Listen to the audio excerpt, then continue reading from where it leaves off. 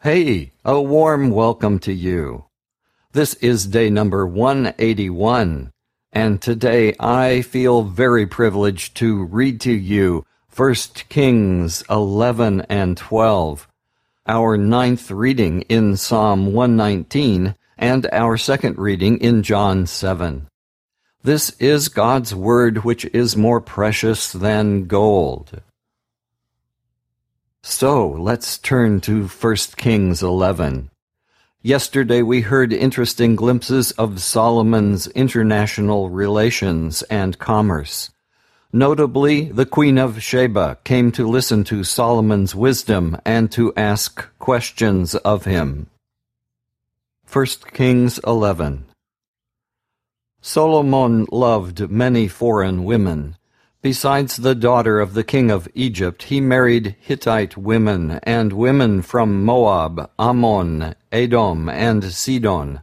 He married them even though the Lord had commanded the Israelites not to intermarry with these people, because they would cause the Israelites to give their loyalty to other gods. Solomon married 700 princesses and also had 300 concubines. They made him turn away from God, and by the time he was old, they had led him into the worship of foreign gods. He was not faithful to the Lord his God, as his father David had been. He worshipped Ashtarte, the goddess of Sidon, and Molech, the disgusting god of Ammon. He sinned against the Lord and was not true to him as his father David had been. On the mountain east of Jerusalem, he built a place to worship Chemosh, the disgusting god of Moab, and a place to worship Molech, the disgusting god of Ammon. He also built places of worship where all his foreign wives could burn incense and offer sacrifices to their own gods. Even though the Lord, the God of Israel, had appeared to Solomon twice and had commanded him not to worship foreign gods, Solomon did not obey the Lord, but turned away from him.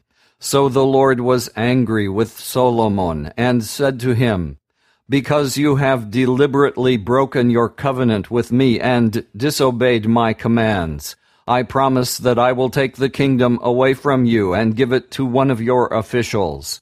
However, for the sake of your father David, I will not do this in your lifetime, but during the reign of your son. And I will not take the whole kingdom away from him. Instead, I will leave him one tribe for the sake of my servant David and for the sake of Jerusalem, the city I have made my own." So the Lord caused Hadad of the royal family of Edom to turn against Solomon. Long before this, when David had conquered Edom, Joab, the commander of his army, had gone there to bury the dead. He and his men remained in Edom 6 months, and during that time they killed every male in Edom, except Hadad and some of his father's Edomite servants who escaped to Egypt. At that time, Hadad was just a child. They left Midian and went to Paran, where some other men joined them.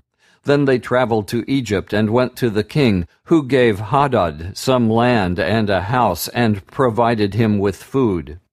Hadad won the friendship of the king, and the king gave his sister-in-law, the sister of Queen Tahpanhes, to Hadad in marriage.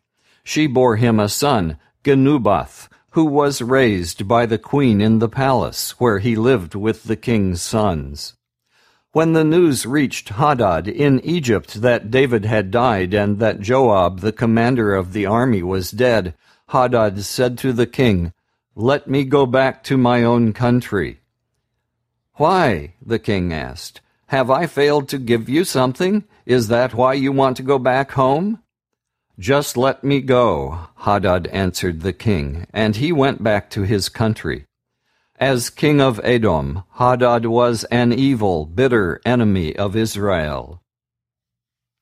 God also caused Rezon, son of Eliada, to turn against Solomon. Rezon had fled from his master, King Hadadezer of Zobah, and had become the leader of a gang of outlaws. This happened after David had defeated Hadadezer and had slaughtered his Syrian allies. Rezon and his gang went and lived in Damascus, where his followers made him king of Syria. He was an enemy of Israel during the lifetime of Solomon. Another man who turned against King Solomon was one of his officials, Jeroboam, son of Nebat, from Zeredah in Ephraim. His mother was a widow named Zeruah. This is the story of the revolt. Solomon was filling in land on the east side of Jerusalem and repairing the city walls. Jeroboam was an able young man, and when Solomon noticed how hard he worked, he put him in charge of all the forced labor in the territory of the tribes of Manasseh and Ephraim. One day, as Jeroboam was traveling from Jerusalem, the prophet Ahijah from Shiloh met him alone on the road in the open country. Ahijah took off the new robe he was wearing, tore it into 12 pieces, and said to Jeroboam, "Take 10 pieces for yourself, because the Lord, the God of Israel, says to you, I'm going to take the kingdom away from Solomon, and I will give you 10 tribes. Solomon will keep 1 tribe for the sake of my servant David, and for the sake of Jerusalem, the city I have chosen to be my own from the whole land of Israel. I'm going to do this because Solomon has rejected me and has worshipped foreign gods, Ashtarte, the goddess of Sidon, Chemosh, the god of Moab, and Molech, the god of Ammon.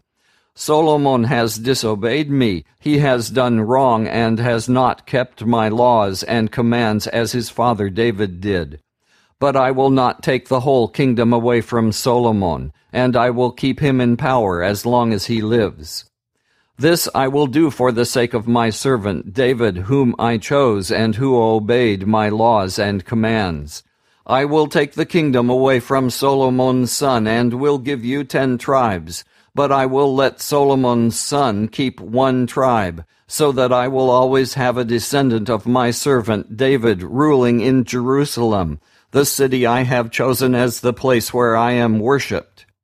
Jeroboam, I will make you king of Israel, and you will rule over all the territory that you want.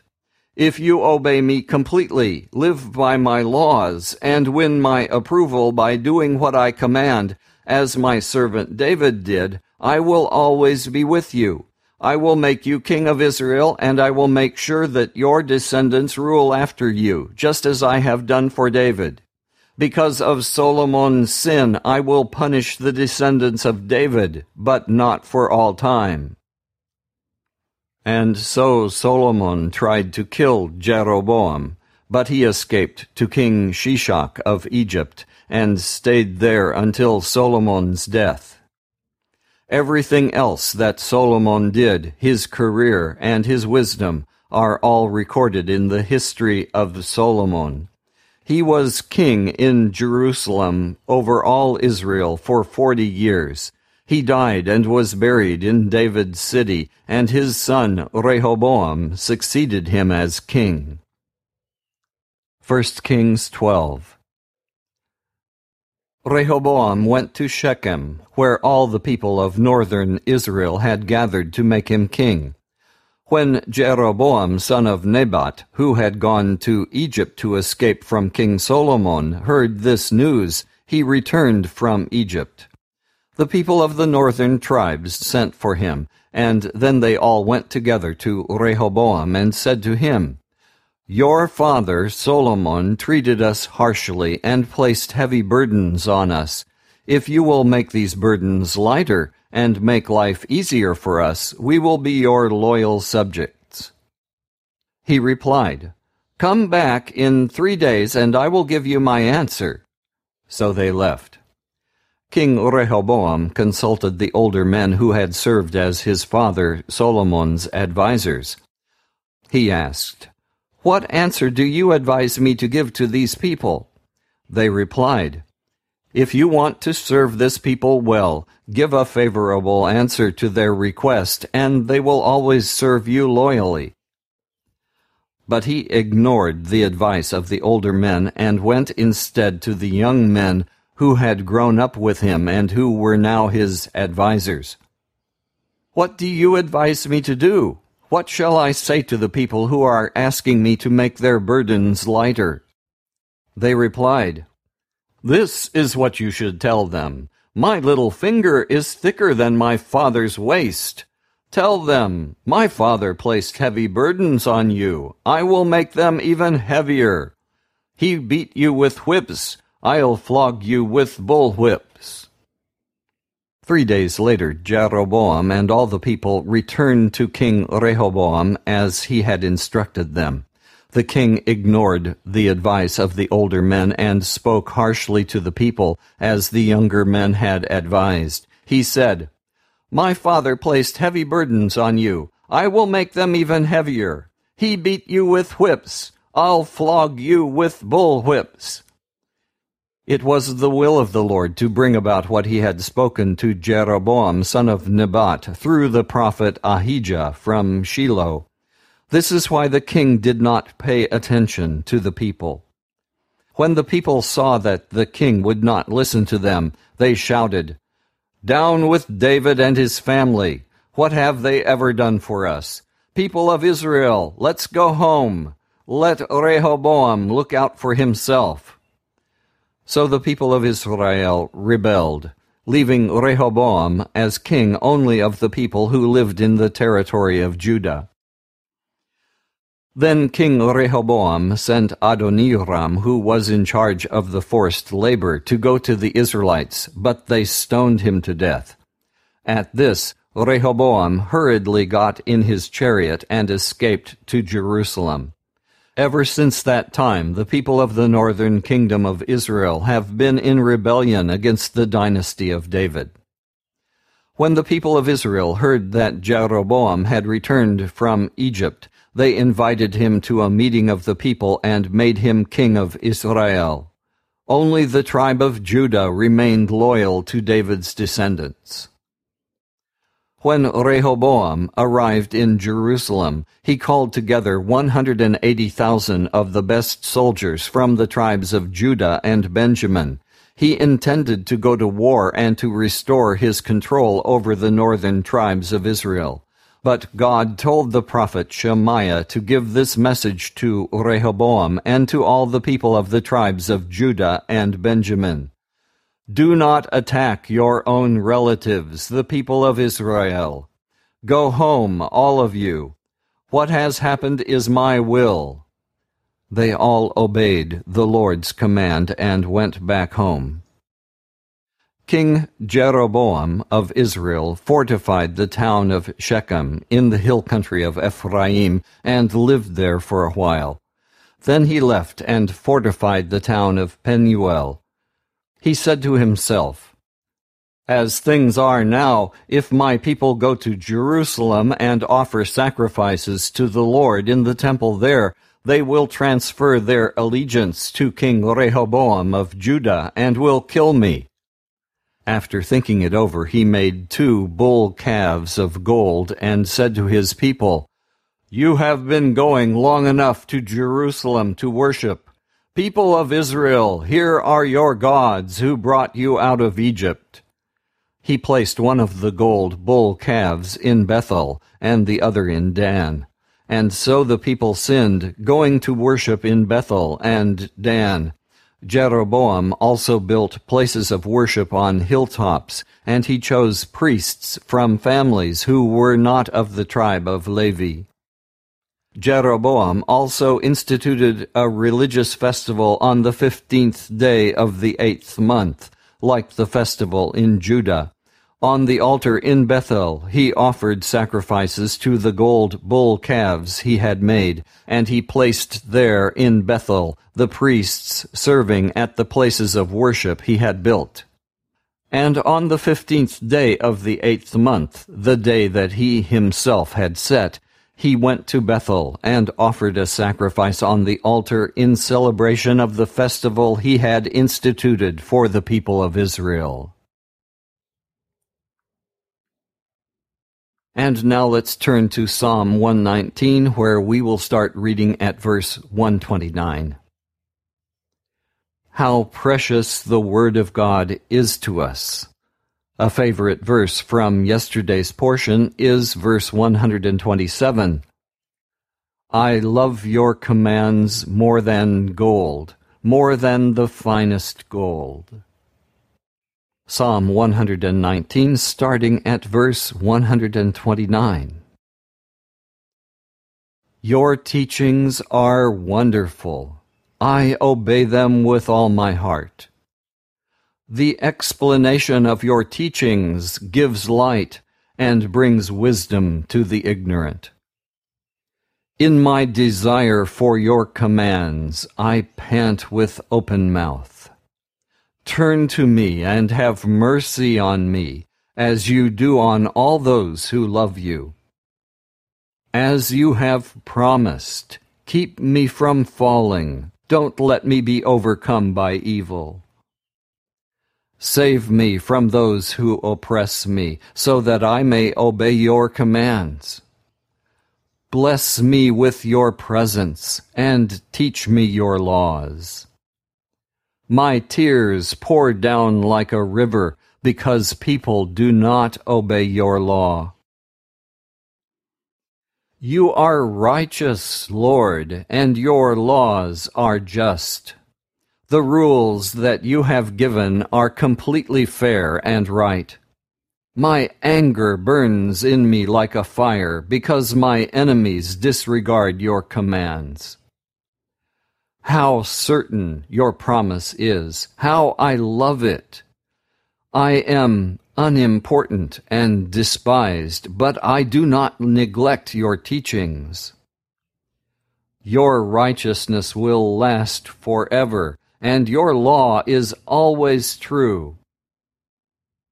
I am filled with trouble and anxiety, but your commandments bring me joy. Your instructions are always just. Give me understanding, and I shall live. Let's return to John 7. We left the story in this chapter with Jesus already having some hot exchanges with the people at the Festival of Shelters. Today we will hear Jesus shouting to the crowds at the festival, "Anyone who is thirsty may come to me. Anyone who believes in me may come and drink, for the Scriptures declare, rivers of living water will flow from his heart." It is likely that Jesus waited for the climax of the festival to give that message, when water was poured out before the Lord. John 7, starting at verse 25. Some of the people of Jerusalem said, "Isn't this the man the authorities are trying to kill? Look, he's talking in public, and they say nothing against him. Can it be that they really know that he is the Messiah? But when the Messiah comes, no one will know where he's from, and we all know where this man comes from." As Jesus taught in the temple, he said in a loud voice, "Do you really know me and know where I am from? I have not come on my own authority. He who sent me, however, is truthful. You do not know him, but I know him, because I come from him and he sent me." Then they tried to seize him, but no one laid a hand on him, because his hour had not yet come. But many in the crowd believed in him and said, "When the Messiah comes, will he perform more miracles than this man has?" The Pharisees heard the crowd whispering these things about Jesus, so they and the chief priests sent some guards to arrest him. Jesus said, "I shall be with you a little while longer, and then I shall go away to him who sent me. You will look for me, but you will not find me, because you cannot go where I will be."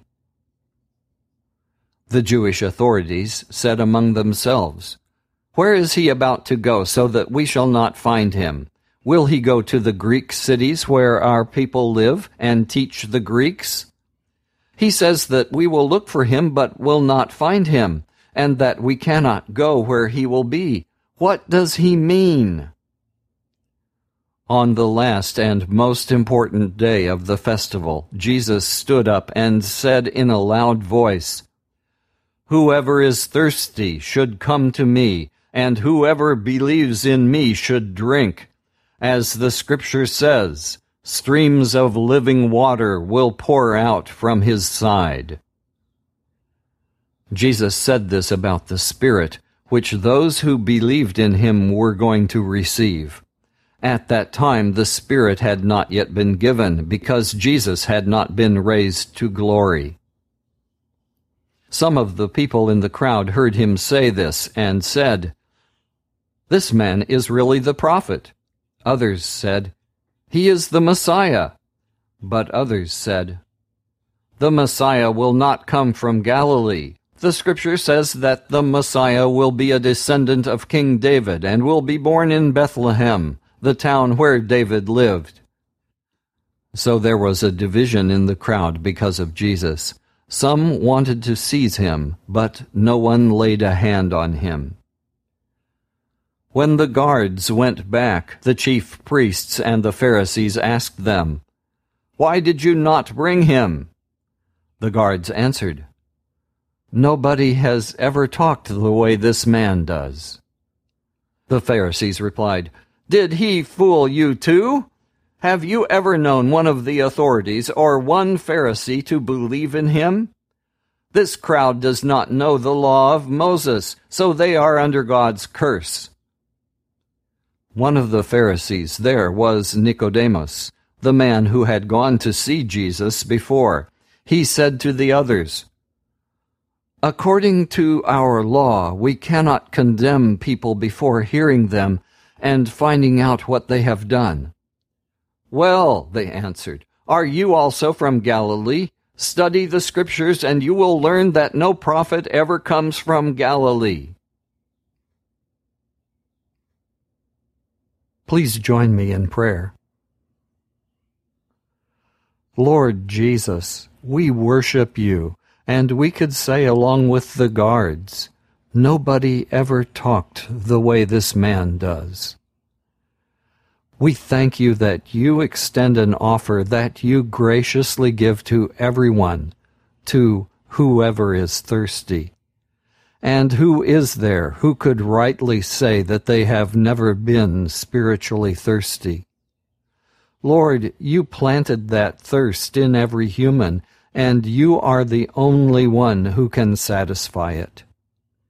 That's why all humans everywhere and from all times have shown their spiritual thirst through all the ways they have searched for you. But now that you have revealed yourself, no one should seek again in vain in all those wrong places. You generously offer that life-giving water without cost. And we don't receive just eternal life, but the Holy Spirit living within us. This gift has now been given to us, and the condition you gave in this passage is to believe in you, Lord Jesus. Lord, please let the water of the Spirit bubble up, overflow within us, and spill out from us today.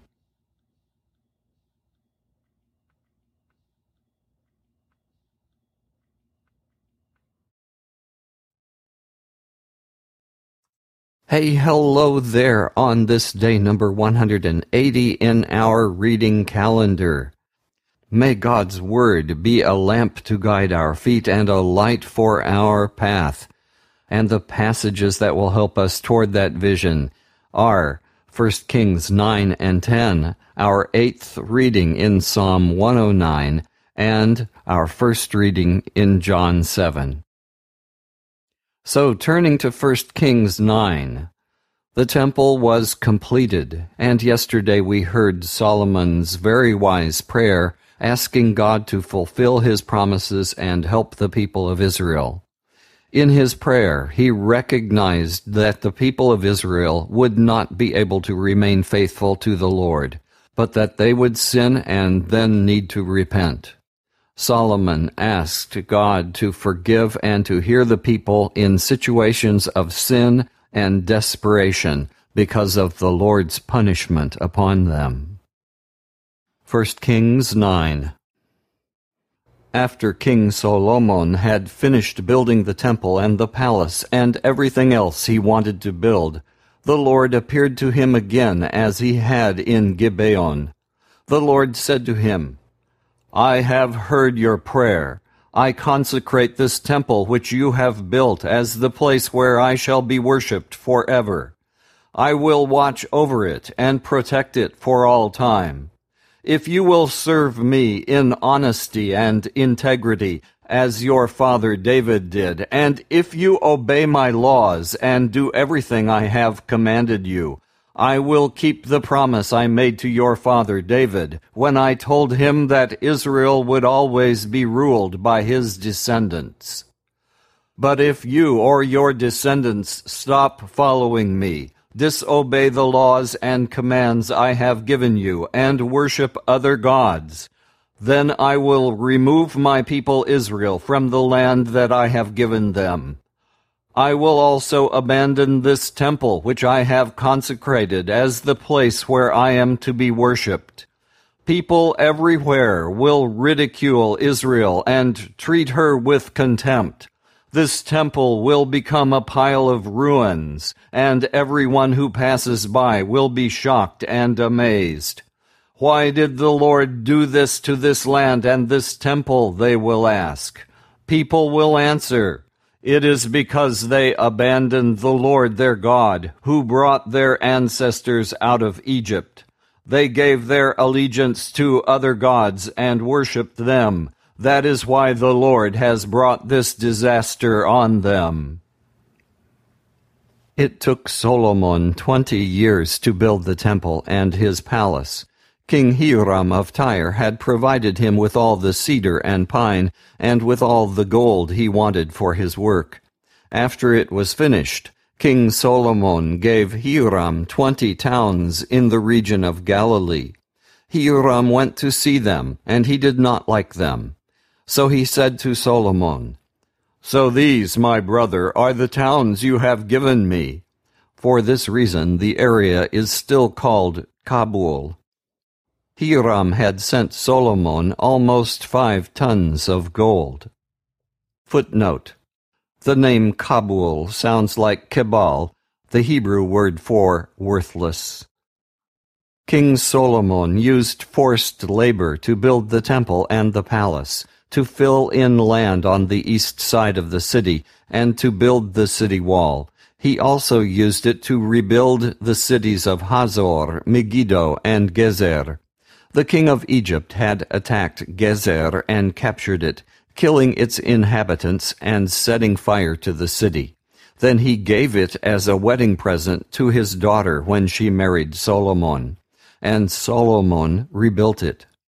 Using his forced labor, Solomon also rebuilt Lower Beth-horon, Baalath, Tamar in the wilderness of Judah, the cities where his supplies were kept, the cities for his horses and chariots, and everything else he wanted to build in Jerusalem, in Lebanon, and elsewhere in his kingdom.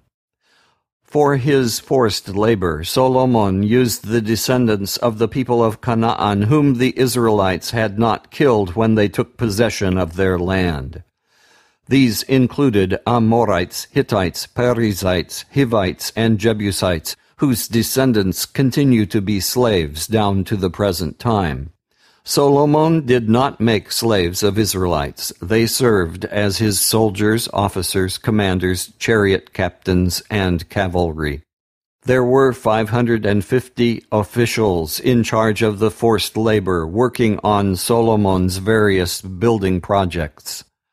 Solomon filled in the land on the east side of the city after his wife, the daughter of the king of Egypt, had moved from David's city to the palace Solomon built for her. 3 times a year Solomon offered burnt offerings and fellowship offerings on the altar he had built to the Lord. He also burned incense to the Lord, and so he finished building the temple.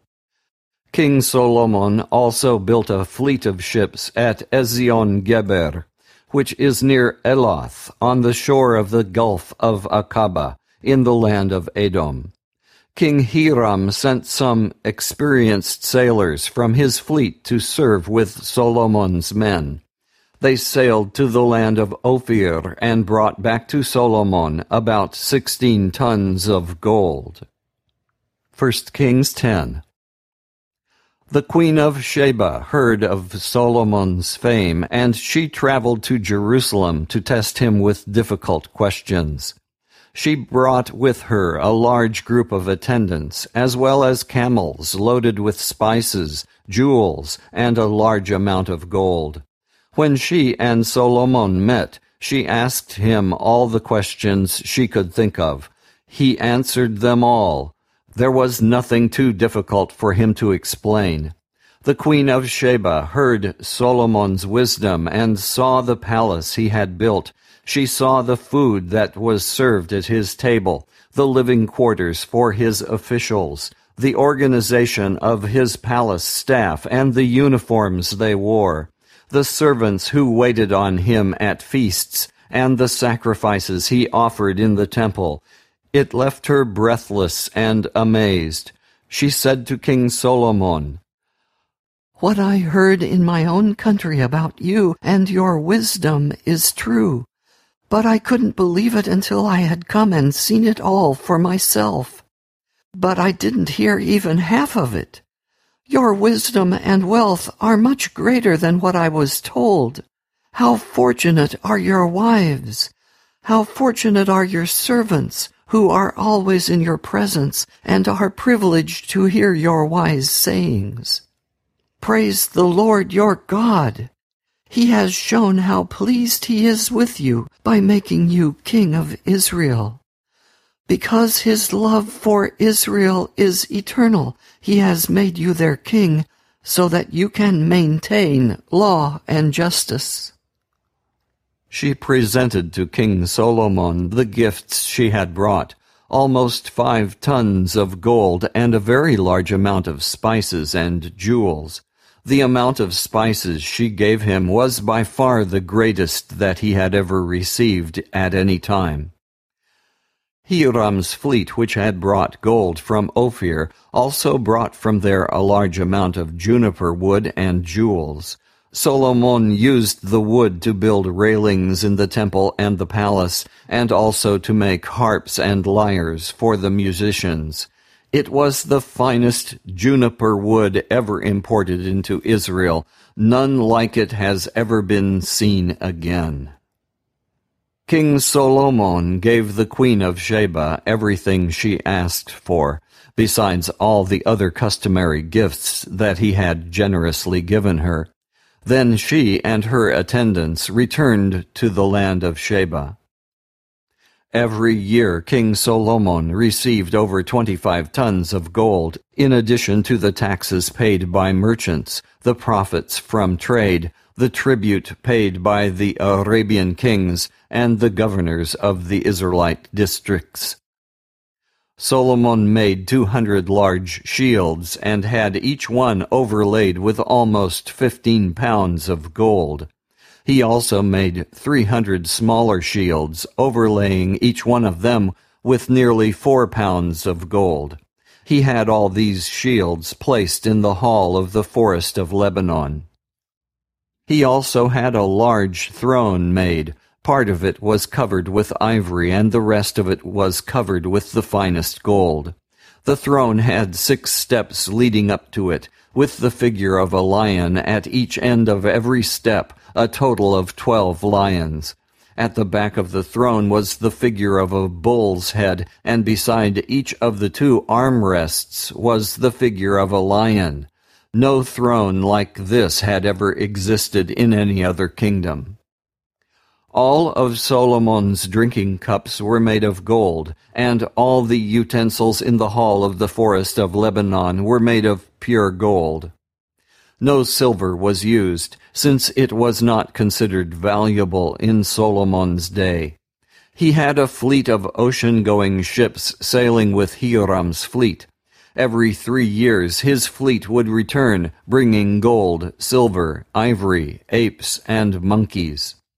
King Solomon was richer and wiser than any other king, and the whole world wanted to come and listen to the wisdom that God had given him. Everyone who came brought him a gift, articles of silver and gold, robes, weapons, spices, horses, and mules. This continued year after year.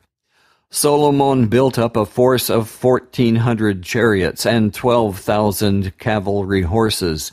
Some of them he kept in Jerusalem, and the rest he stationed in various other cities. During his reign, silver was as common in Jerusalem as stone, and cedar was as plentiful as ordinary sycamore in the foothills of Judah.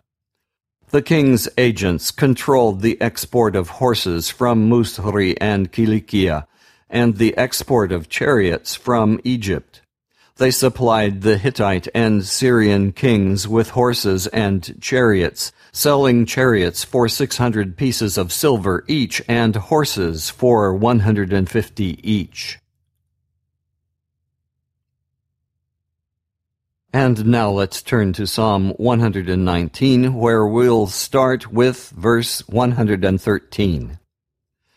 Yesterday we read one of the frequently memorized verses from this psalm. Verse 105, "Your word is a lamp to guide my feet and a light for my path." Psalm 119, starting at verse 113. I hate those who are not completely loyal to you, but I love your law. You are my defender and protector. I put my hope in your promise. Go away from me, you sinful people. I will obey the commands of my God. Oh, give me strength as you promised, and I shall live. Don't let me be disappointed in my hope. Hold me, and I will be safe, and I will always pay attention to your commands. You reject everyone who disobeys your laws. Their deceitful schemes are useless. You treat all the wicked like rubbish, and so I love your instructions. Because of you, I am afraid. I am filled with fear because of your judgments. I have done what is right and good. Please don't abandon me to my enemies. Promise that you will help your servant. Don't let the arrogant oppress me. My eyes are tired from watching for your saving help, for the deliverance you promised. Please treat me according to your constant love and teach me your commands. I am your servant.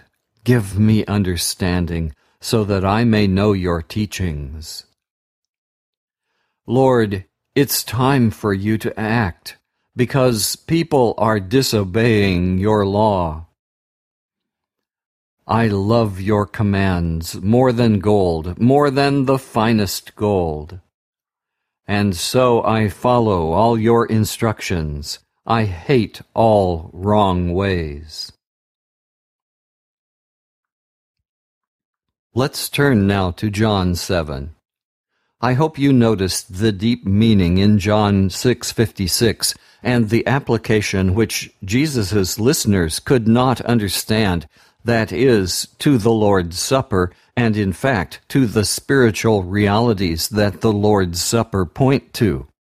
Jesus says, Anyone who eats my flesh and drinks my blood remains joined or united to me, and I remain joined to him. This is the same meaning of in him that we will see in John chapter 15. And Jesus also said, I am the true bread that came down from heaven. Anyone who eats this bread will not die as your ancestors did, even though they ate the manna. But anyone who eats this bread will live forever. And Peter made one of his best and most quotable statements when Jesus asked the 12 if they would also leave. Peter replied, Lord, to whom would we go? You have the words that give eternal life. We believe and we know that you are the Holy One of God. Our first reading in John 7. After this, Jesus traveled in Galilee. He did not want to travel in Judea because the Jewish authorities were wanting to kill him. The time for the festival of shelters was near, so Jesus' brothers said to him, Leave this place and go to Judea, so that your followers will see the things that you are doing. People don't hide what they are doing if they want to be well known. Since you are doing these things, let the whole world know about you. Not even his brothers believed in him. Jesus said to them, The right time for me has not yet come. Any time is right for you.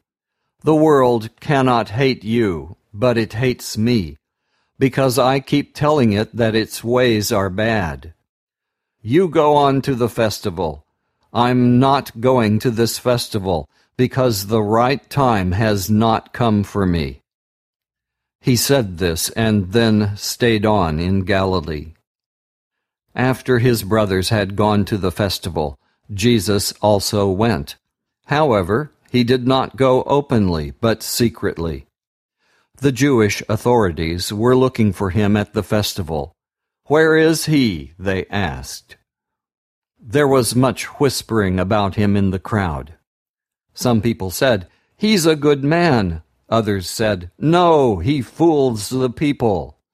But no one talked about him openly because they were afraid of the Jewish authorities. The festival was nearly half over when Jesus went to the temple and began teaching. The Jewish authorities were greatly surprised and said, How does this man know so much when he has never been to school? Jesus answered, What I teach is not my own teaching, but it comes from God who sent me.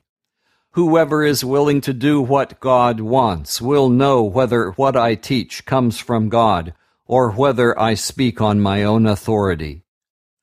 Those who speak on their own authority are trying to gain glory for themselves. But he who wants glory for the one who sent him is honest, and there is nothing false in him. Moses gave you the law, didn't he? But not one of you obeys the law. Why are you trying to kill me? The crowd answered, You have a demon in you. Who's trying to kill you? Jesus answered, I performed one miracle, and you were all surprised. Moses ordered you to circumcise your sons, although it was not Moses, but your ancestors who started it. And so you circumcise a boy on the Sabbath.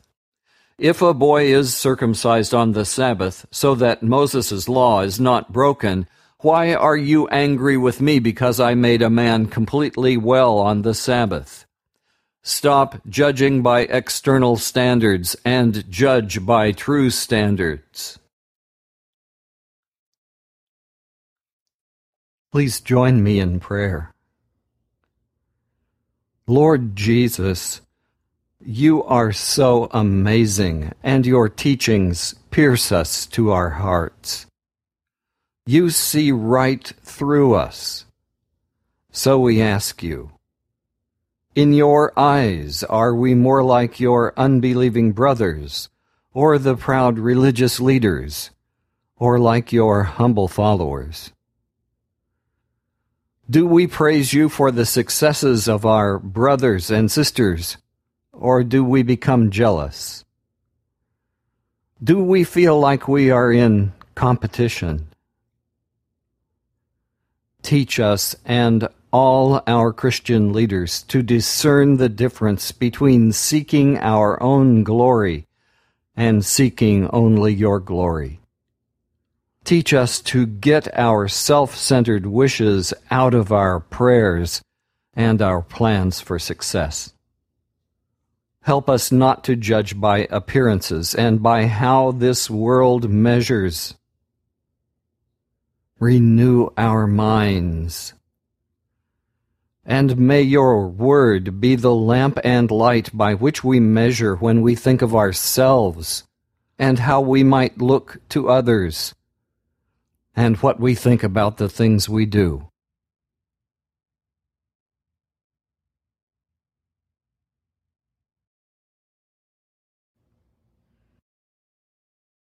Hi there. This is day number 198, and the good news is that God's Word plus the Holy Spirit is an unbeatable combination. Today we read 2 Kings 23, Psalm 134, and the last few verses of John 15 plus the first part of John 16. May the Lord bless you real good today. Now, turning to 2 Kings 23, Hilkiah, or Hilkiah, found the book of the law in the temple while repairs were being carried out as ordered by King Josiah.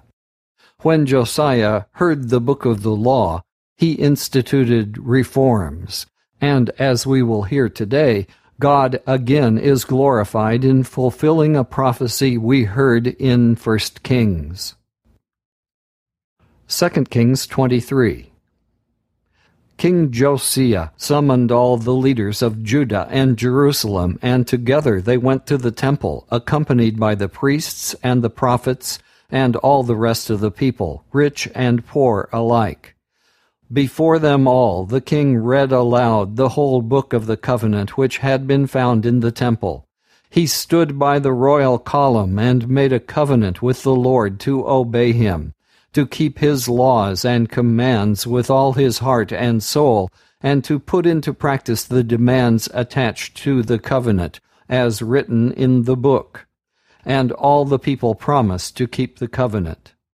Then Josiah ordered the high priest Hilkiah, his assistant priests, and the guards on duty at the entrance to the temple, to bring out of the temple all the objects used in the worship of Baal, of the goddess Asherah, and of the stars. The king burned all these objects outside the city near Kidron Valley, and then had the ashes taken to Bethel. He removed from office the priests that the kings of Judah had ordained to offer sacrifices on the pagan altars in the cities of Judah and in places near Jerusalem. All the priests who offered sacrifices to Baal, to the sun, to the moon, the planets, and the stars.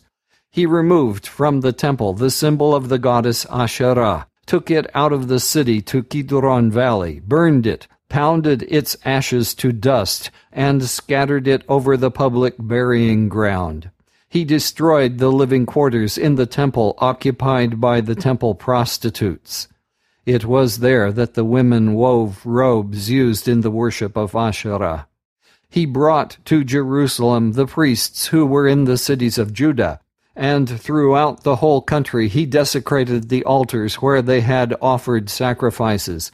He also tore down the altars dedicated to the goat demons near the gate built by Joshua, the city governor, which was to the left of the main gate as one enters the city.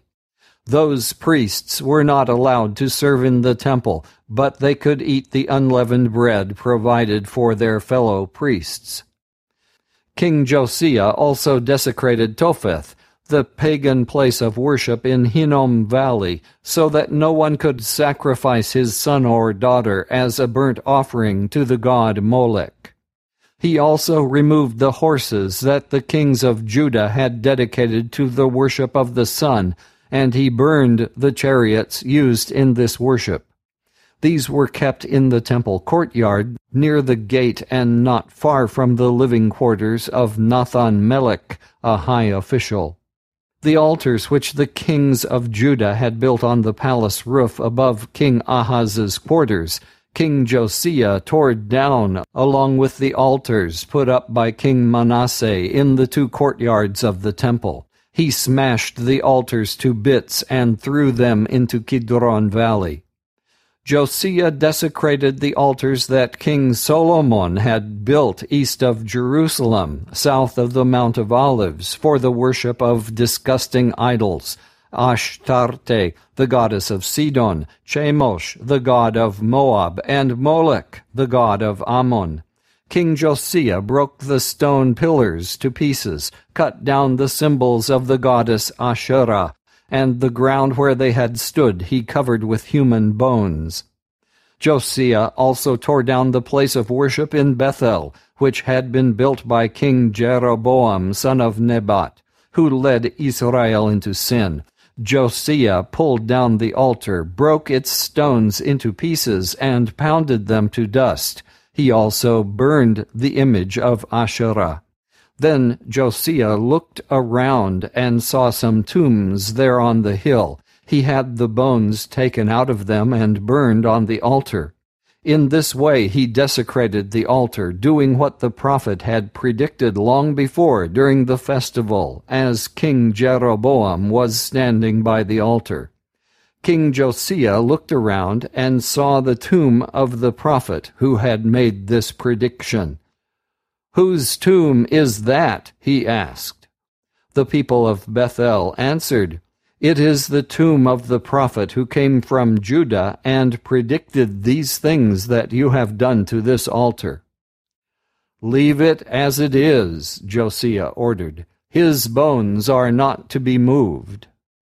So his bones were not moved, neither were those of the prophet who had come from Samaria. In every city of Israel, King Josiah tore down all the pagan places of worship which had been built by the kings of Israel, who thereby aroused the Lord's anger. He did to all those altars what he had done in Bethel. He killed all the pagan priests on the altars where they served, and he burned human bones on every altar. Then he returned to Jerusalem. King Josiah ordered the people to celebrate the Passover in honor of the Lord their God, as written in the Book of the Covenant. No Passover like this one had ever been celebrated by any of the kings of Israel or of Judah, since the time when judges ruled the nation. Now at last, in the 18th year of the reign of Josiah, the Passover was celebrated in Jerusalem. In order to enforce the laws written in the book that the high priest Hilkiah had found in the temple, King Josiah removed from Jerusalem and the rest of Judah all the mediums and fortune-tellers, and all the household gods, idols, and all other pagan objects of worship. There had never been a king like him before, who served the Lord with all his heart, mind, and strength, obeying all the law of Moses, nor has there been a king like him since. But the Lord's fierce anger had been aroused against Judah by what King Manasseh had done, and even now it did not die down. The Lord said, "I will do to Judah what I have done to Israel. I will banish the people of Judah from my sight, and I will reject Jerusalem, the city I chose, and the temple, the place I said was where I should be worshipped." Everything else that King Josiah did is recorded in the history of the kings of Judah. While Josiah was king, King Necho of Egypt led an army to the Euphrates River to help the emperor of Assyria. King Josiah tried to stop the Egyptian army at Megiddo and was killed in battle. His officials placed his body in a chariot and took it back to Jerusalem, where he was buried in the royal tombs. The people of Judah chose Josiah's son Joahaz and anointed him as king. Joahaz was 23 years old when he became king of Judah, and he ruled in Jerusalem for 3 months. His mother was Hamutal, the daughter of Jeremiah from the city of Libnah. Following the example of his ancestors, he sinned against the Lord. His reign ended when King Necho of Egypt took him prisoner in Riblah, in the land of Hamath, and made Judah pay 7,500 pounds of silver and 75 pounds of gold as tribute. King Necho made Josiah's son Eliakim king of Judah as successor to Josiah, and changed his name to Jehoiakim. Joahaz was taken to Egypt by King Necho, and there he died. King Jehoiakim collected a tax from the people in proportion to their wealth, in order to raise the amount needed to pay the tribute demanded by the king of Egypt. Jehoiakim was 25 years old when he became king of Judah, and he ruled in Jerusalem for 11 years. His mother was Zebidah, the daughter of Pedaiah from the town of Rumah. Following the example of his ancestors, Jehoiakim sinned against the Lord. Now let's turn to Psalm 134. I would like to have been one of the Levitical temple musicians who had the duty of singing praises to God at night. This is the last of the Psalms of Ascent. Psalm 134. Come, praise the Lord, all his servants, all who serve in his temple at night. Raise your hands in prayer in the temple, and praise the Lord. May the Lord, who made heaven and earth, bless you from Zion. Let's turn to John chapter 15, verse 18, and we'll read through chapter 16, verse 15. We're still in the upper room. Let's review the last part of John 15 as we turn to chapter 16. John 15, starting at verse 18. If the world hates you, just remember that it has hated me first. If you belong to the world, then the world would love you as its own. But I chose you from the world, and you do not belong to it. That is why the world hates you. Remember what I told you. Slaves are not greater than their master. If people persecuted me, they will persecute you too. If they obeyed my teaching, they will obey yours too. But they will do all this to you because you are mine. For they do not know the one who sent me. They would not have been guilty of sin if I had not come and spoken to them. As it is, they no longer have any excuse for their sin. Whoever hates me hates my Father also. They would not have been guilty of sin if I had not done among them the things that no one else ever did. As it is, they have seen what I did, and they hate both me and my Father. This, however, was bound to happen, so that what is written in their law may come true. They hated me for no reason at all. The Helper will come, the Spirit who reveals the truth about God and who comes from the Father. I will send him to you from the Father, and he will speak about me. And you too will speak about me, because you have been with me from the very beginning. John chapter 16. I have told you this so that you will not fall away from your belief in me. You will be expelled from synagogues, and the time will come when those who kill you will think that by doing this they are serving God. People will do these things to you because they have not known either the Father or me. But I have told you this, so that when the time comes for them to do these things, you will remember what I told you. I did not tell you these things at the beginning, for I was with you. But now I am going to him who sent me. Yet none of you asks me where I am going. And now that I have told you, your hearts are full of sadness. But I am telling you the truth. It is better for you that I go away, because if I do not go, the Helper will not come to you. But if I do go away, then I will send him to you. And when he comes, he will prove to the people of the world that they are wrong about sin and about the way people are made right in God's sight, and about God's judgment. First, about sin. He will make them aware that they sin if they do not believe in me.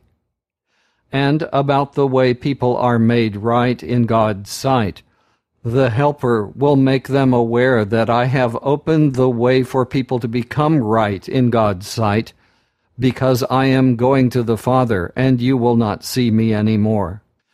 And about the final judgment, he will make them aware that the final judgment will happen, because the ruler of this world has already been judged. I have much more to tell you, but now it would be too much for you to bear. When, however, the Spirit comes, who reveals the truth about God, he will lead you into the full truth. He will not speak on his own authority, but he will speak of what he hears, and will tell you of things to come. He will give me glory, because he will take what I say and tell it to you. All that my Father has is mine. That is why I said that the Spirit will take what I give him and tell it to you. Let's pray together. Lord Jesus, how we thank you for the ministry of the Holy Spirit to us. He does not seek to glorify himself. Instead, he always glorifies you, Lord Jesus. He will lead us into the full truth. Lord, thank you for the 3 helping ministries of the Holy Spirit given by you here. May the Holy Spirit convict us of our unbelief and of our sin springing from our unbelief.